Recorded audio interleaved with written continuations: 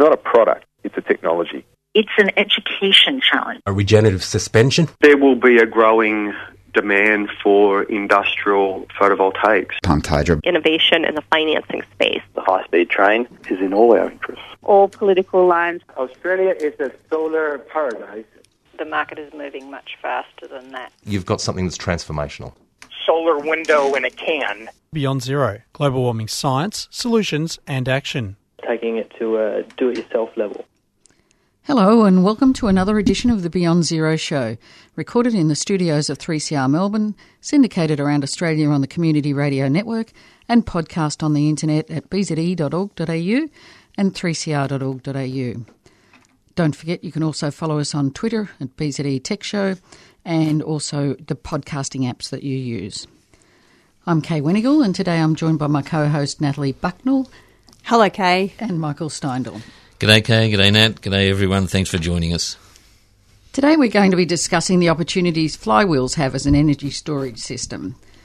Oxto Energy has developed an innovative flywheel energy storage system and we have George Prasinos to tell us about it. Welcome George and thanks for joining us. Hello. George, can you start off by telling us a little bit about your own career history? I've been an engineer for 16 years. I did all my degrees around satellite engineering, and I started being involved in business quite early. I did a number of businesses previously, involved in hospitality, retail, and around engineering, around the satellite engineering sector. I started Oxto 2 years ago, focusing on the energy storage markets, and yes, here we are now in Australia. Great. So where did the name Oxto come from? A bit hard to find a trademark name these days. Oxto is the number 8. It means octo in Greek. So it is, we try to call it Octo, but no one could pronounce it. So hence became Oxto. And Oxto is actually worldwide. It started in the UK, but you've got offices in New York and now in Bourke Street, Melbourne, is that right? Yes, that's absolutely correct, yes. Okay, so on to the technical stuff, the exciting flywheels. Your website refers to flywheels as mechanical energy that stores kinetic energy in the form of rotating mass. Yes. That could bring up visions of Indiana Jones running on a big stone ball or something, but it's much more sophisticated than that, isn't it? Tell us briefly. Well, the flywheel as a concept is not very widely talked about. If you like to imagine a spinning, a rotating mass, the more fast it spins or the heavier that is, it stores energy in the kinetic form.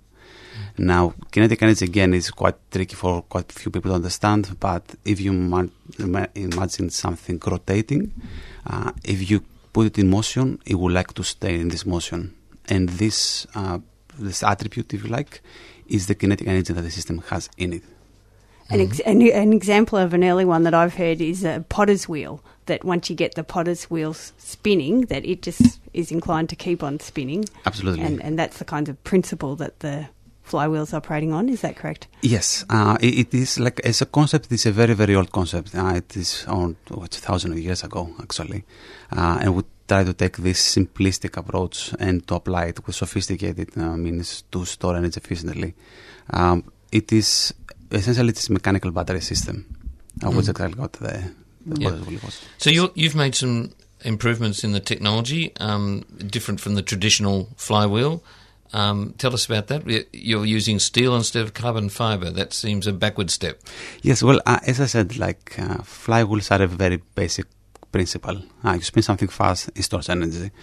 We saw that although carbon fibre, magnets and everything is quite interesting technologies, we wanted to keep the simplicity. And everything about energy storage is around cost. And for us to allow to decrease the cost of the units, we kind of redesigned the whole system and we created the next generation of energy storage devices and the next generation of flywheels, for that matter. So our system is 100% steel. We don't have any magnets, not on the bearings, not on the actual motor. We don't have this difficult state configuration that you have a motor, that you have a shaft, that you have a flywheel. It's all embedded and gives us a lot of flexibility and performance benefits compared to any other system. Can we back up a little bit just with the total concept of the flywheel? And so you talk about the motor on the flywheel. Can you just explain to us again about the role of the motor and what it's doing in terms of how the flywheel operates as a battery with the motor? Certainly. So the standard configuration is you have a motor and then you have a heavy rotor connected to it through a shaft. Now the motor is there to put the wheel in motion, like to start spinning it, and when the wheel is spinning, by decelerating, get the energy out, like decelerating, so it's energy conversion from the rotor back to electricity. So the motor is basically the charger and the discharger. Yes. Of the so battery.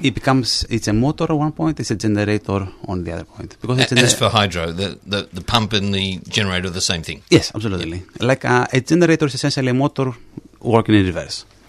Now, this concept has a lot of components, a lot of complexity. And what we did is we embedded the flywheel to be the motor's rotor.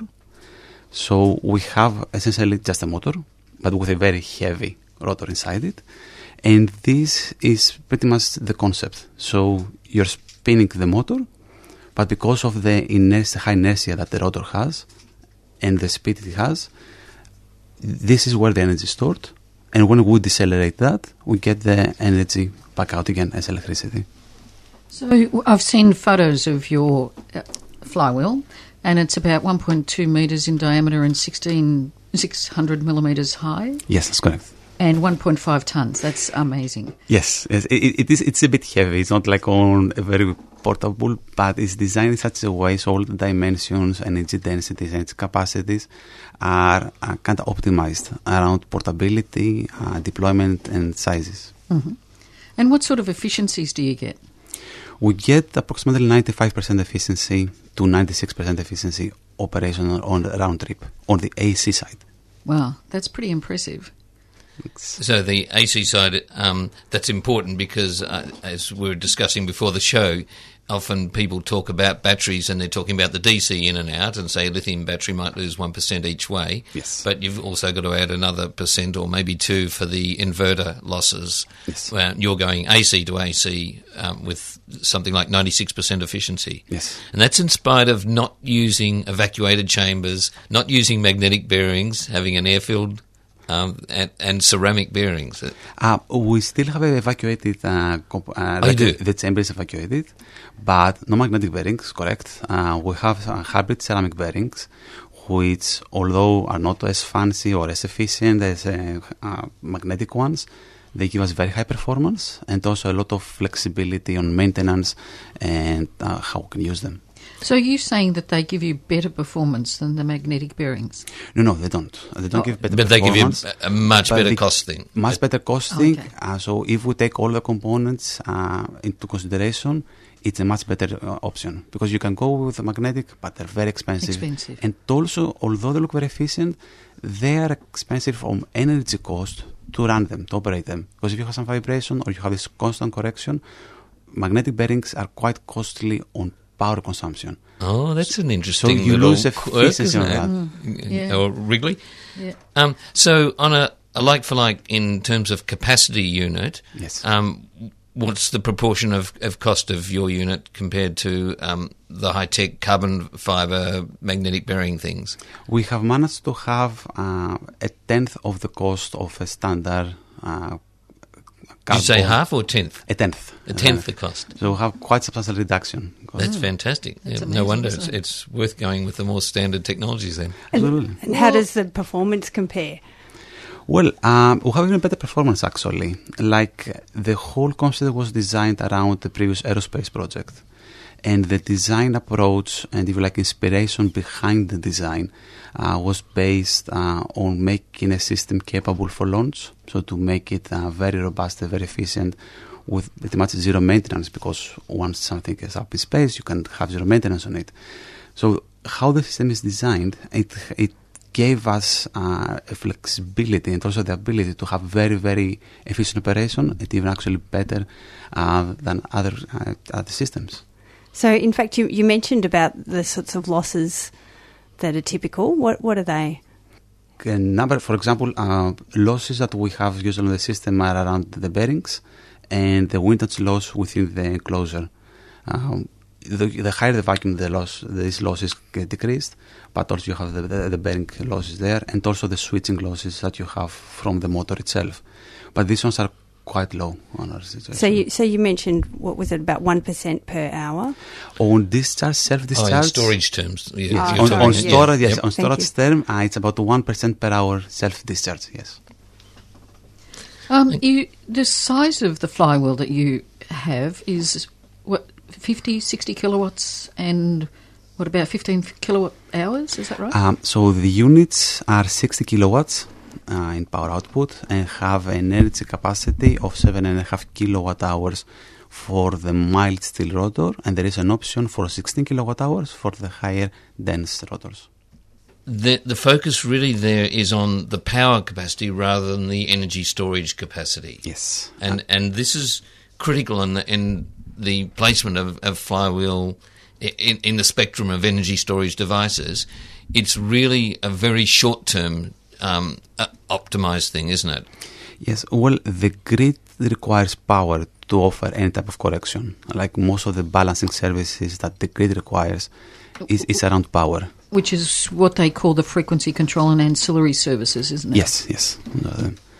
So our energy density of 7.5 minutes, it's more than enough to cater for pretty much all the services on the auxiliary market.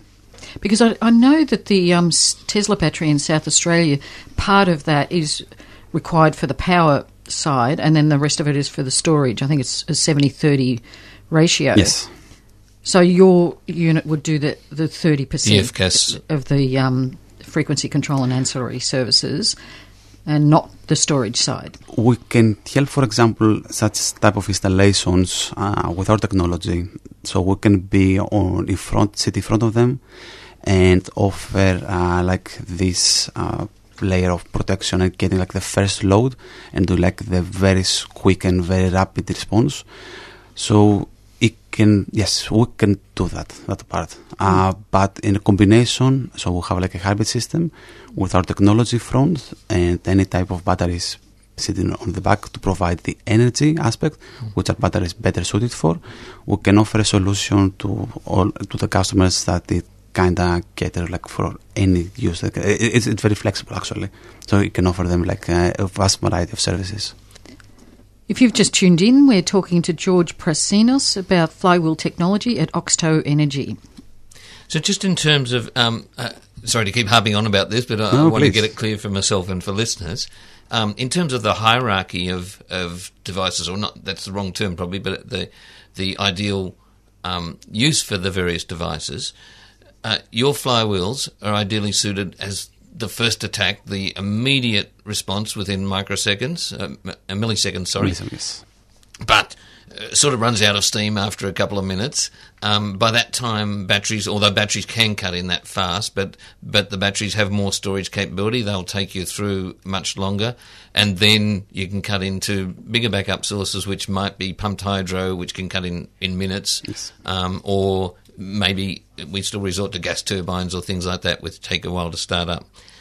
That the other factor, though, that mitigates in favour of yours is that there is almost no cost in ramping up or down. That there's not the wear and tear that there is on batteries chemically.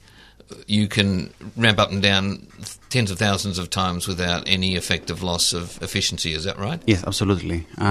Where in terms of comparison to batteries, where a truly clean tech technology, and clean tech on the aspect that we don't have any chemicals, we don't have any rare earth metals, we're fully recyclable at the end, and not at the cost of the environment at any scale.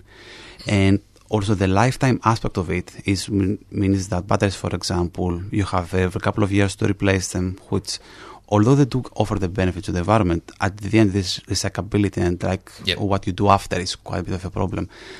It's just a bunch of steel mostly. Yeah. Yes. Yeah. So the other thing we didn't bring out, I guess, is we talked about this unit that Kay described, a bit over a metre across and a bit over half a metre high. But they're modules, and you can just stack those to infinity if you want. These 60 kilowatt and 7.5 to 16 kilowatt hour units. Yes. You can just keep adding them as much to whatever capacity you want. Yes, absolutely. Like we follow the modular approach on the design. Yep. And it gives a lot of flexibility. If we have an installation, we can increase its capacity quite rapidly.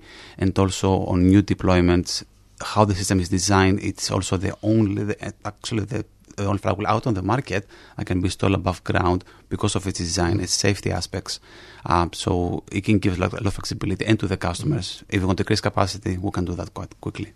So you're talking about using this for commercial applications, not residential applications? Yes, that's correct. That's straight away I wanted to ask, and I put one in my home, but it's that rapid degradation of the stored power, like a percent an hour. So if you're storing over 10 hours, you lose 10%. Yes.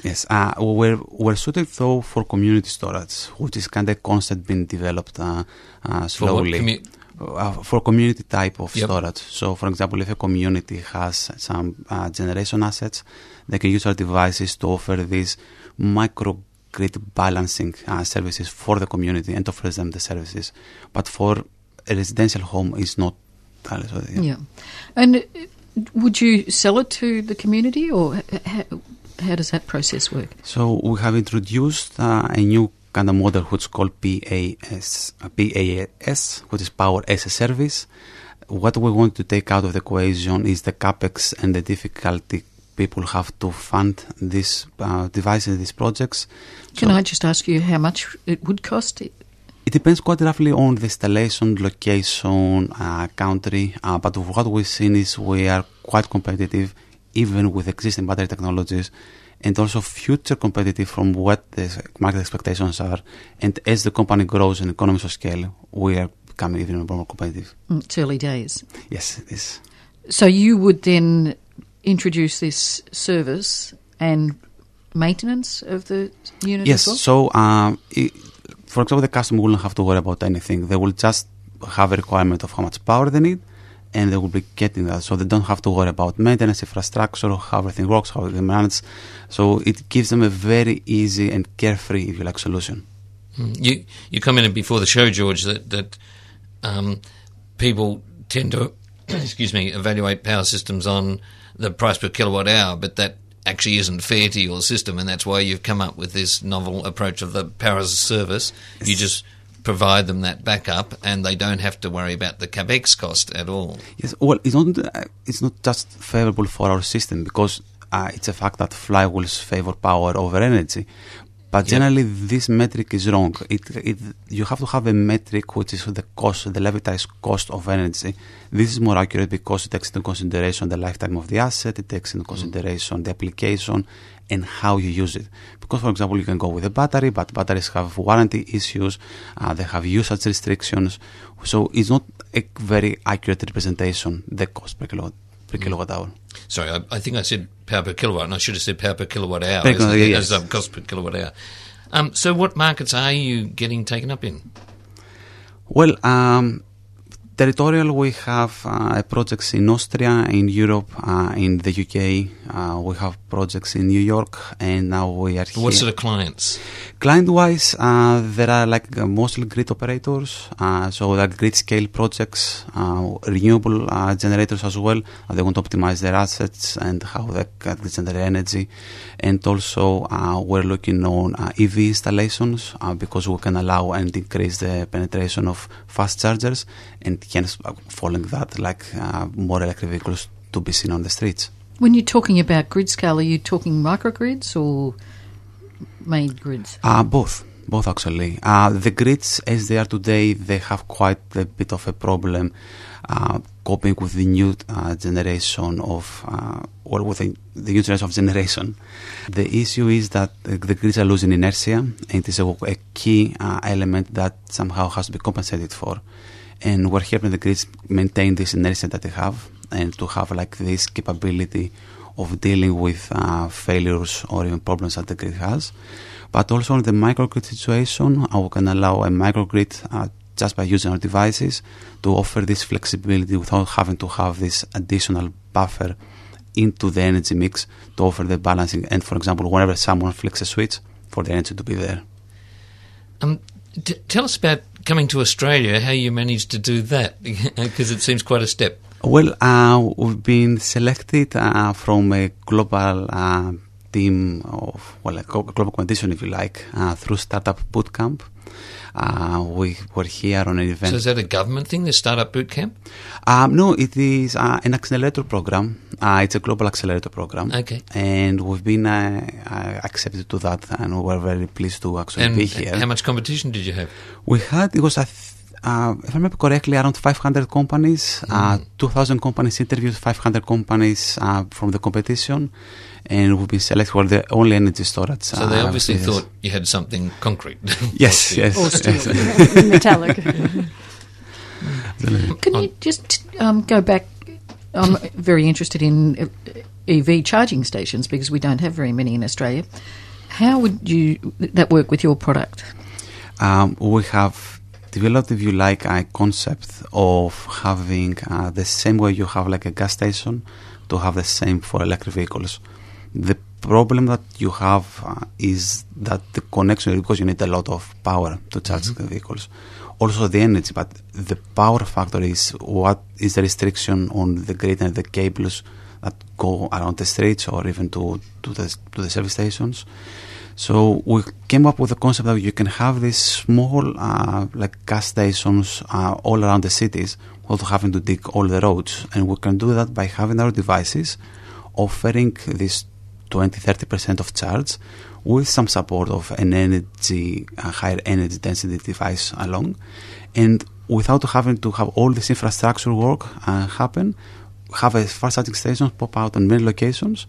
And because the main problem of people that want to buy EVs is where to charge them, we can offer this service and hence increase the penetration of EVs. Fantastic.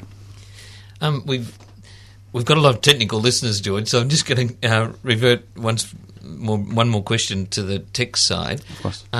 Just describing how these things work. So you've got a solid steel rotor in yours. You're spinning with an angular velocity of, a rotational speed of about 11,000 RPM in yours. And it might be good for listeners to know that the energy you can store in these things, it depends on a combination of the mass and the rotational velocity. Yes. But it's proportional to the mass and proportional to the square of the velocity. Yes. So yours spins at about 11,000 RPM. The high-tech magnetic bearing carbon fibre ones are spinning up to 100,000 RPM. Is that correct? Yes, they do. Yes. Which allows them to have less weight and get that energy storage by the speed. But either case, 11,000 or 100,000 RPM, you don't want that thing to come loose in absolutely any sort of circumstances. Yes. So how do you protect against that? That was one of the main design parameters, because the technology was designed, if you like, from ground up. So one of the design parameters, apart from cost, efficiency, performance, was the safety aspect. And we want to make the first flywheel that you can install above ground, that you can install it, deploy it easily. All the others had to be put underground for safety? Underground, you have to make a big, almost a bunker, hide them, put concrete above, just in case there's a failure. So our rotor is designed in such a way that even at this high speed, even if there is a failure, the failure propagates in such a way that the containment maybe the unit inside will be completely destroyed, but the containment doesn't allow anything to escape. So we might lose the unit, we can deal with that, but there is not going to be any harm to anybody, either there be people, buildings, or property. Mm-hmm. Did you have to actually destructively test any? Yes, it was quite fun exercise, actually. I can imagine a few of our listeners being involved in that. Getting back to the AEV charging stations, are there any other unique marketing opportunities for you with this product? You're not doing cars at all? You're not tackling that market? No. We have looked into having our flywheels on moving vehicles. We have done a project with some, if you like, truck manufacturers, because there is a lot happening around vehicles, but not so much happening around trucks. So I think Volvo also did some a number research. of car manufacturers have tried it. That was back in 2015. Yeah. We've worked with Volvo, we worked with MAN, we worked with Iveco on seeing how we can have a collaboration between effectively us. act as the battery for a hybrid vehicle. Our application was more of recuperating energy when the vehicle was coasting or braking, and store this energy and use it for the auxiliary systems. For example, if you have a refrigeration truck and the driver was parking, you can power the trailer through this device that had free energy. So, George, where can people find out more about this wonderful flywheel? You can check our website, www.oxtoenergy.com. That's OXTO? OXTO, yes. OXTOenergy.com. And also you can check our Twitter feed, and we have constant updates of how we're doing. Oh, great. That's fantastic. Well, all the best with the future for the flywheel. Thank you. And your accelerated startup. Thank you very much. Yeah. And thanks very much for joining us. Thank you for having us. We're on to have the CEO here all the way from the UK. Thanks for your time and everything. The Beyond Zero show is brought to you by the climate solutions think tank Beyond Zero Emissions. If you want to listen to this show or any of the others we've done, you can go to bze.org.au and click on podcasts. If you enjoy the program and can donate to help cover airtime costs and keep us on the air, please go to the BZE website and click on the donate button. Thanks for listening, and we look forward to you joining us again next week. Beyond Zero Emissions is an internationally recognised climate solutions think tank that is focused on solutions, not problems. Become part of the solution by becoming a monthly base load supporter. Go to www.bze.org.au to find out more. bze.org.au. You've been listening to a 3CR podcast, produced in the studios of independent community radio station 3CR in Melbourne, Australia. For more information, go to allthews.3cr.org.au. I wrote the first book about climate change way back in 1989 when I was a young man in my 20s. Now I'm in my 50s, so I've spent my life watching our political system try to cope with the biggest challenge humans have ever faced. So far, they've failed. I used to think that was about some failure of human psychology or our love of the status quo or something like that, but I've changed my mind. I think most people, faced with the spreading plague of drought and flood and failed harvest, are ready to take action. The problem is the fossil fuel industry. It's the most profitable enterprise in the history of the earth. Exxon makes more money each year than any company in the history of money.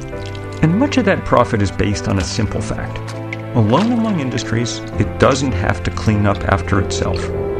We let coal and gas and oil barons use the atmosphere as an open sewer into which to dump carbon, their main waste product, for free. That's a sweetheart deal.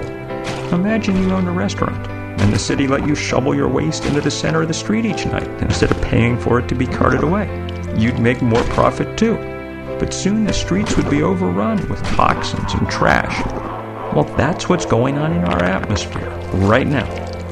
Every sensible economist has said that we should force the fossil fuel industry to pay for the damage carbon creates. But it hasn't happened because this industry of polluters is able to pervert our democracy with endless campaign contributions and lobbying money. I mean, our politicians should be forced to wear decals on their suits like NASCAR drivers.